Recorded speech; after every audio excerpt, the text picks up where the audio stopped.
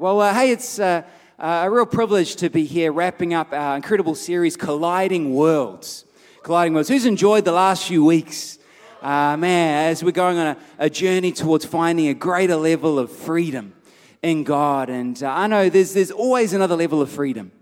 God's taken us on a journey where we can discover a greater level of freedom in life. And as we say, salvation deals with our eternity, but freedom really deals with the quality of life while here on earth. And it's for freedom's sake that Christ has set us free. And my hope tonight is that we'd find freedom in God's word and in His presence. And, actually, before we go any further, the title of my message is Give Us Faith. Give us faith. Do you know, we live in a day and age where there's more reason to be offended than ever before. Man, it feels like everyone's offended. Men are offended. Women are offended. Right? Liberals are offended. Conservatives are offended. Millennials are offended. Baby boomers are offended. Vegans are offended. Actually, I heard there's been a growing movement amongst vegan activists to remove meat-based metaphors from everyday language. Right? So something like bringing home the bacon should be removed because it's inappropriate. Putting all your eggs in one basket, right? Or your goose is cooked. All right. So instead of saying bringing home the bacon, we've got to say something like bringing home the broccoli, right? That'll be more sensitive and appropriate. And actually, I heard there's a movement also amongst animal rights activists to remove common sayings that promote abuse amongst animals, like things like flogging a dead horse, right? Something that promotes animal cruelty or killing two birds with one stone. Right, so instead of saying that, you've got to say something like feeding a full horse or feeding two birds with one scone. I don't know how it goes, but you know, it seems that we're in a day and age where everyone's got reason to be offended. Actually, I heard that, and preparing for this message, I heard a story that amongst steak restaurants in the United States, animal rights activists were turning up, and they were turning on massive speakers with noises from of animals and cows being slaughtered for producing meat. So they turned these speakers playing this sound, this horrible sound, and the owners came out and said, "Hey, you can't do this. You got to move." Right? Apology. This is I'm a dad now, so I got these dad jokes. They just kind of flow out of me, but these activists found themselves in prison as a result. And I find it can happen to anyone, any one of us. I mean, if you're the wrong person pushing the right button on the wrong day, right, something's going to go off. Anyone know the board game Operation? Board game is what we had before Fortnite. If you can't remember, but board games, there was a board game called Operation, and basically, if you touch the wrong spot on the board, the noise will go off, bzzz, and his nose will light up red, which is a lot like what happens to us. Our nose glows red like Rudolph whenever we get angry or annoyed or frustrated if someone touches the wrong spot on the wrong day. And every one of us, we've been offended from time to time. And if you're looking for a way to be offended, chances are you're going to find it, right? You're going to find it.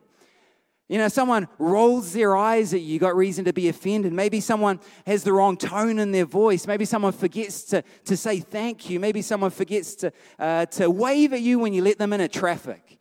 Right? And we know that's the rule, right? We're supposed to wave when someone, someone's supposed to wave when you let them in traffic. And when a friend doesn't respond to a post, who knows that we've got reason to be offended? Or when someone unfollows us on social media.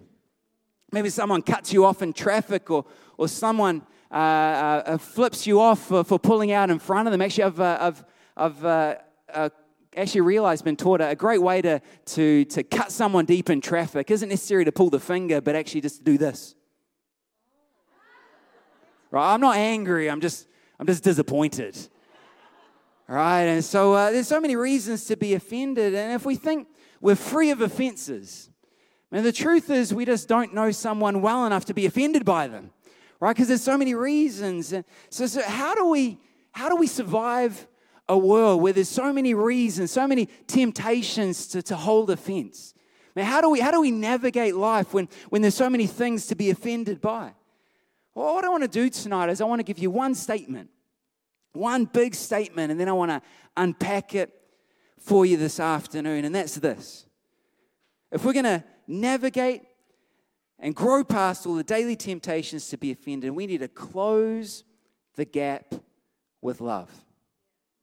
Close the gap with love. Proverbs 10:12 says, hatred stirs up quarrels, but love makes up for all offenses. Now, there's a dynamic that takes place in every interaction. In every conversation, there's a dynamic, whether we realize it or not. In every interaction, there's an action, there's a moment, and then there's a reaction. Right? There's a gap. There's a space. Someone acts, and there's a moment in time, or a period in time, a micro moment where you can make a judgment on what that action means, and you can decide how you're going to respond. Right? And there's a decision to make. There's always a gap, but we choose what to put in that gap. Here's an example. There's an action. A guy driving in the lane next to yours looks in your direction and pulls the finger. Right? And there's a moment. There's a moment in time to interpret the meaning behind that action and decide in that moment how you're going to respond. But here's the problem. Do you don't know what the problem is? Here's the issue, the problem that humanity faces. We are horrible at interpreting motive. Right? We're horrible at interpreting motive, and we know this because we've been misinterpreted. Right? Every one of us, we've been misunderstood. We try and do good, but it gets misunderstood. We try and do what's right, but we're misinterpreted. I remember one time, I was only 7 years old. And I remember, I must have seen it on a cartoon or something, but I remember hearing the phrase, goodbye and good riddance. Goodbye and good riddance. Everyone heard of that phrase before? I heard this phrase, and as a young 7-year-old, I actually understood that statement to mean something along the lines of goodbye and have a great day. Right? And so as a 7-year-old, I'm there, with the best intentions, well-meaning, trying to be nice, trying to wish people well, saying goodbye and good riddance. Not realizing that people were being offended by what I had to say, and I was confused at how people were responding, right? Every one of us can relate because we've all been misunderstood. Right? We're horrible at interpreting motives. And psychologists would say it's due to an error in attribution. An error in attribution. See, so we attribute our own behavior to our circumstances, but we attribute other people's actions to their character. Right? In other words, there's a reason why I did this. There's an explanation. Right? There's a reason for the sour look on my face. Right? There's a reason for this resting face. It's there's a reason for it. Right? Because man, I've had a hard day. Right, I've had a terrible day. I was under pressure at work, and the people are complaining. There's trouble at home. I've had a terrible day. There's a reason for the look on my face, right? There's a reason why I've overreacted and lost my cool, right? I'm under pressure at work. My boss is on my case, and they're demanding results that I just can't give them. I'm feeling stressed out. I don't know how to respond, right? That's why I'm overreacting in this moment. There's a reason why I've lost my cool. There's a reason why I'm not talking. I'm not talking because I've just received some terrible news. Right? I've just received some news that I don't know how to respond to, so I just need to process what's going on in my world. Right? You know me. Right? There must be an explanation.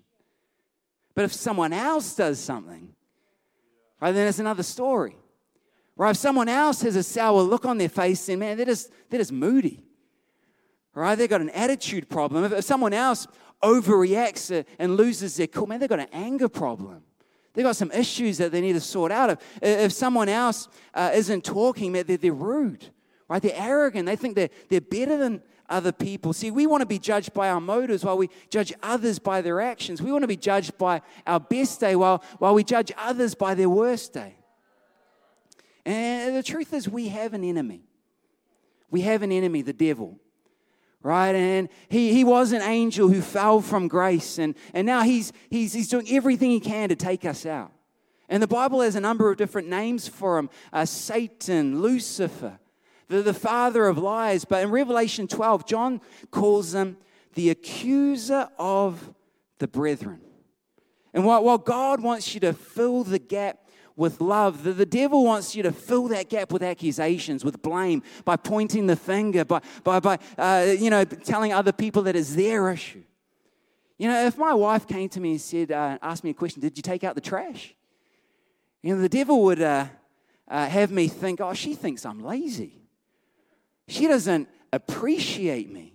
Right? She doesn't know all the work that I do. She doesn't know I come home tired from work because I've been working hard all day. She doesn't know what I do. She's communicating something in this moment. She thinks I'm lazy. Love would have us respond by saying, she's probably just wondering if I took the trash out. Right? See, if a friend doesn't text you back, the devil would have you think that there's a reason why they're not texting you back. Right? They're hiding something. Right? Well, what are they hiding? They've done something wrong. What's going on in this situation? I don't know if I can trust them. I don't know what's happening. Why are they so? Have I said something? Have I done something? Have I offended them? Right? That's what the devil would say. But love would say, man, their phone's probably gone flat.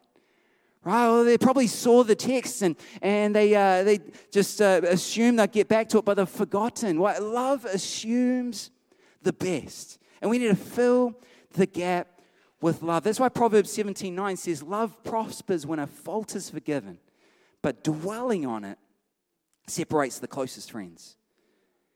So here's the trouble though. What do we do if our assumptions are correct? I mean, how do we respond when we know they meant it? How do we respond when they're intentionally trying to be harsh, when they're intentionally trying to hurt us, or they're intentionally trying to tear us down? You know, I've often found a question that's helpful, a question that is helpful for guarding my heart, for maintaining that posture of love, is this question here.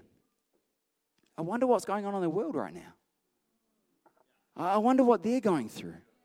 I wonder what they're having to deal with. I wonder what their family life is like. I wonder what's going on at work. I wonder how maybe they're under financial pressure. I wonder how they're dealing with what's happening right now. See, instead of choosing to be offended by, we can choose to have compassion for. That's why Proverbs 19:11 says it's to one's glory to overlook an offense. What does it mean to overlook an offense? Well, simply put, it's a conscious decision to let it go. To let it go. In the moment, let it go. Right? It's a real-time, in-the-moment decision to release judgment. To instead of replaying the offense over and over, instead of rehearsing that offense in your mind, instead of reliving that offense again and again, it's a decision to let it go. Right? To let it go. I'm not going to sing it, but you can imagine me singing it. It's all right. See, my calling, it elevates me. My purpose, it lifts me. Right? What do you do? Our calling, it lifts us to another level. Right? We understand that we're called to something greater. See, maybe your coworker doesn't invite you to that party. Man, just let it go. Right? There's going to be other parties. Maybe that person sneaks in and takes your park at the Westfield shopping mall, even though you were waiting there for a minute and you clearly had your indicator on and they knew that the park was yours. Man, there'll be other parks. Just let it go. Right? What if your in-laws criticize the way you're raising your kids? Right? Just make a decision to let it go. What if your kids agree with your in-laws? Man, just make a decision to let it go. Now, what if your student gives you an eye roll? Man, let it go. I'm making a decision to let it go, because being bitter will never make your life better. It won't. Your life never got better by being bitter. No one ever changed the world by holding on to offense. Can you imagine if Jesus made a decision to hold on to offense? Or if he was offended, Thomas, I can't believe that you doubted me.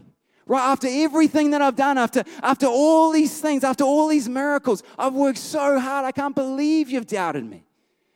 Peter, I can't believe you betrayed me.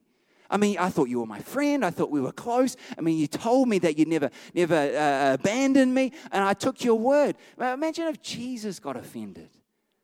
See, make a decision to let it go. But it's one thing to let go of small offenses. But what do you do when you've really been hurt? What do you do when someone you trusted, someone you admired, someone you loved betrayed you?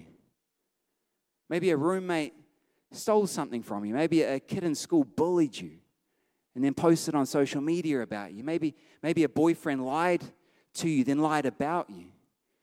Maybe a dad that you've wanted to please has been unduly harsh and said something that's hurt you. Maybe a spouse you trusted betrayed your trust.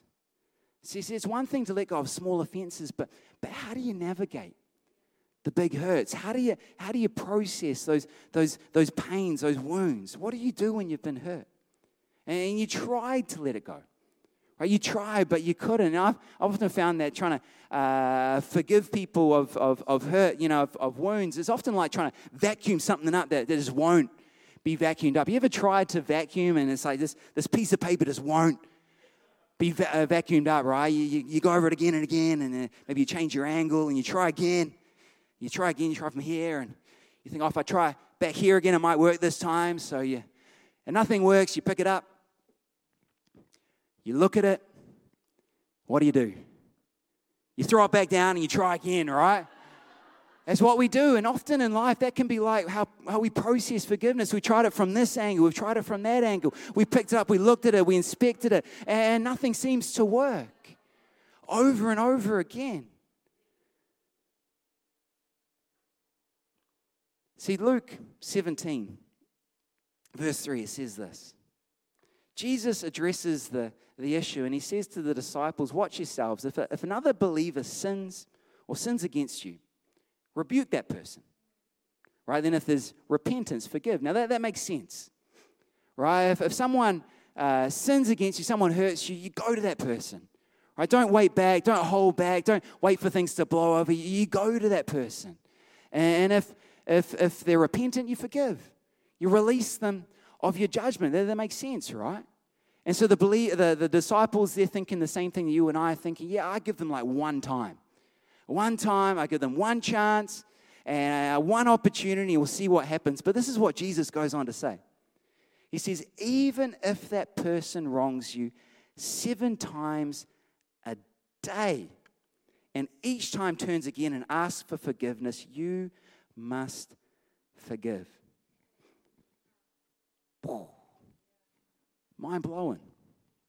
To which the apostles replied, give us faith. Give us faith. Do you know, it takes faith to forgive. It takes faith. What's forgiveness? I can tell you what forgiveness isn't. See, forgiveness is not forgetting. Forgiveness isn't having like your memory wiped. It's not like one of those MIB mind wipers, It's not like you have this brain transplant. All of a sudden you forget everything that ever happened. It's not pretending like nothing happened or sweeping things under the carpet because forgiveness isn't forgetting. Just as forgiveness isn't forgetting, forgiveness isn't fear. Right? It's not fear. It was never meant to be fear. There's nothing natural about forgiveness. Right? Fear is to hold on to offense. Jesus says, pray for those who hurt you. Man, I'll pray they get hemorrhoids. Right? It's not fear. Forgiveness has never been fear. I can tell you, this is what forgiveness is. Forgiveness is giving to others what God has given to us. God calls us to forgive. He calls us to forgive others. Why? Because we have been forgiven. And the gospel isn't just about what flows to you. The gospel is about what flows through you. How's your flow? Is what's flowing to you, flowing through you? Is there a release? Because otherwise there's a violation when you're holding on to what you received and you don't pass it on. I believe that the level of grace we extend is proportional to the level of grace we've received. Forgiven people forgive. It's only natural. And in God's presence, we want grace, but out of God's presence, we demand justice. Now, Peter comes to Jesus and he asks him a question. Now, obviously, Peter's had an issue. He's got an offense. Someone's done something. Someone's offended him. And Peter's smart. He's been listening, right? And so he asks Jesus a question. He says, Jesus, if someone offends me, if someone hurts me, how many times should I forgive them? 7? Right? Thinking, oh, right, I'm going to impress him now. Right? See, I've been listening. I've learned. I've figured out, okay, 7's the number. Right? That's the limit. That's what Jesus said. And Jesus responds to him by saying, not 7. No. 70 times 7. Now, what Jesus isn't saying, right, 490 times, right, that's it. The 491st time, they're out. No, what Jesus is doing is he's illustrating a point. He's illustrating a point that forgiveness is not about the number. It's not about a limit. No, there's something deeper. Why? Because forgiveness is for us. There's something in this. And so he illustrates by telling a story. And this is a story he says in Matthew 18. From verse 23, he says this, therefore the kingdom of heaven can be compared to a king who decided to bring his account up to date with his servants who had borrowed some money from him. In the process, one of his debtors was brought in who owed him millions of dollars. He couldn't pay, so his master ordered that he be sold along with his wife, his children, and everything he owned to pay the debt. Now that sounds pretty harsh, but this is common practice in this day and age. But the man fell down before the master and begged him, please be patient with me, and I'll pay it all, I swear. Then his master was filled with pity for him, and he released him and forgave his debt. But when the man left the king, he went to a fellow servant who owed him a few $1,000s. He grabbed him by the throat and demanded instant payment. His fellow servant fell down before him and begged for a little more time. Be patient with me, and I'll pay it all, he pleaded. Does it sound pretty familiar? But his creditor wouldn't wait. He had the man arrested and put in prison until the debt could be paid in full. When some of the other servants saw this, they were very upset. They went to the king and told him everything that had happened. Then the king called in the man he had forgiven and said, you evil servant, I forgave you that tremendous debt because you pleaded with me. Shouldn't you have mercy on your fellow servant just as I had mercy on you? Then the angry king sent the man to prison to be tortured until he had paid his entire debt. And that's what my heavenly Father will do if you refuse to forgive your brothers and sisters from your heart. See, if we're struggling to forgive, maybe it's because we don't have a full understanding of what we've been forgiven of. Maybe we don't have a full appreciation of the price that was paid. And like the unforgiving debtor, we've been pardoned of our debt. Right? But now we've got the chance to cancel other people's debt, but we hold out. So why should we forgive?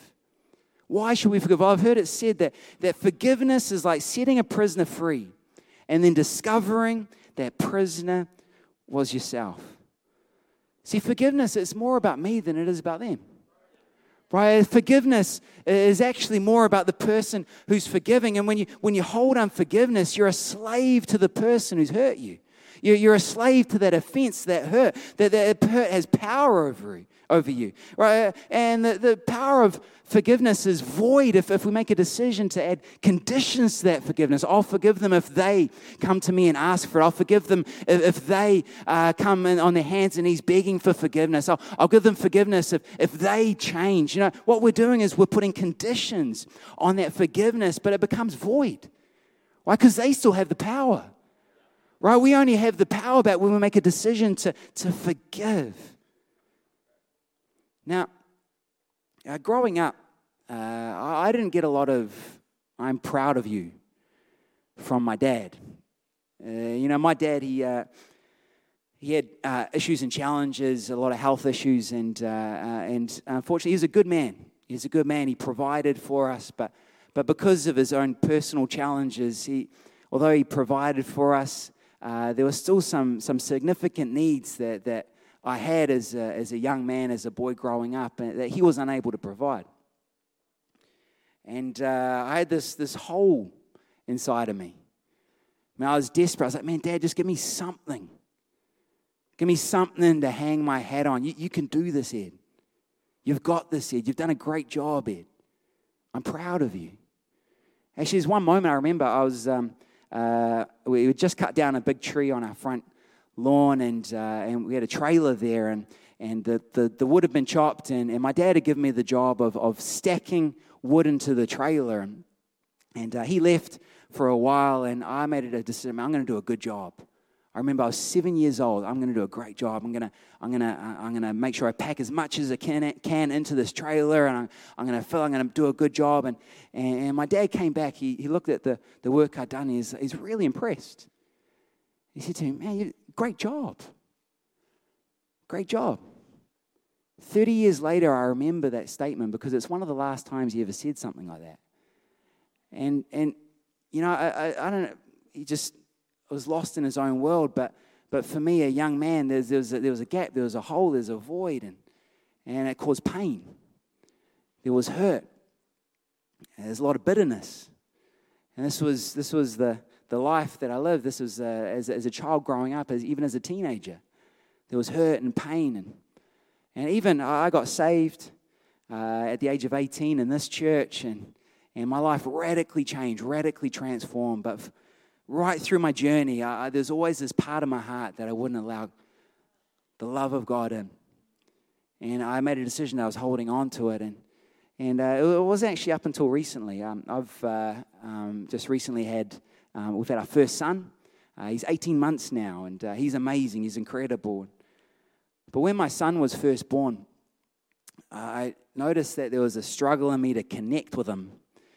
It was hard for me to build a connection. I felt this distance, this gap, and I realized, it was actually in a moment of worship in church, I realized that there was a fear in me. There was a fear that I was going to repeat what my father had done. There was a fear that I was going to hurt my son, and it actually created a gap. And so I was unable to give my son the love that he needed from a father. And in that moment, I realized that the only person who's missing out here, if I hold on to this unforgiveness, it's me, but also my son. See, forgiveness is not just for the person you're forgiving, it's for you. And I realized in that moment that I need to release my dad from my judgment. In that moment, I made a decision with the help of the Holy Spirit, with His grace. I was able to release my father. And from that moment, there was breakthrough in my relationship with my son. I was able to love him the way he needed to be loved. I was able to be the father that he needed me to be. See, in that moment, I realized God loves me. And He's for me. Now, I love this church. I love this church. Not just because of the countless lives that have been impacted. Right? The hundreds, maybe even thousands of people that have responded to the gospel in the time that I've been here. I love this church because I am one of those lives. Because my life has been transformed. And every one of us has a story. Why would God ask you to forgive? Because He loves you. Because He's for you. See, He doesn't just ask you to forgive someone else to heal the other person. No, He asks you to forgive to heal you. And forgiving someone else, it may not always set them free, but I can guarantee you it will set you free. You'll experience the freedom of God. But how do you forgive? How do you forgive if you've been hurt by someone? If you're hurt by someone, if they've disappointed you, if they've betrayed you, if they've let you down, if they've gossiped behind your back, if they've took credit for your idea, often there's going to be a feeling like there's a debt in the relationship. There's a debt that they need to repay. All of a sudden, they owe you. That's why we use things like statements like, you owe me an apology. Right? Maybe your boss owes you a promotion. Maybe your wife owes you respect, or your husband owes you recognition. See, forgiveness is simply a decision to release that debt. Whatever debt, whatever you owe me, whatever that is, whatever happened between us, whatever debt there might be, is a decision to release that debt. Just as you'd release a financial debt, it's a decision to let it go. And so this debt is no more. It's been forgiven. It takes faith to forgive. What's faith? I can tell you, faith isn't pretending. Right? We don't pretend something is true that isn't. It's not mind over matter. If I convince myself that it's true, then it will be. Right? Faith isn't a feeling. If I feel a certain way, then it's going to kick in. That's not the case. We're waiting for feelings in order to respond in faith. But in reality, feelings can often get in the way of faith. Now, feelings are important. Don't get me wrong. We shouldn't undermine and underestimate feelings, but often we pursue faith in spite of how we're feeling. So faith isn't a feeling, and just as faith isn't a force, right? It's not something we wield when we need something done. That's called magic.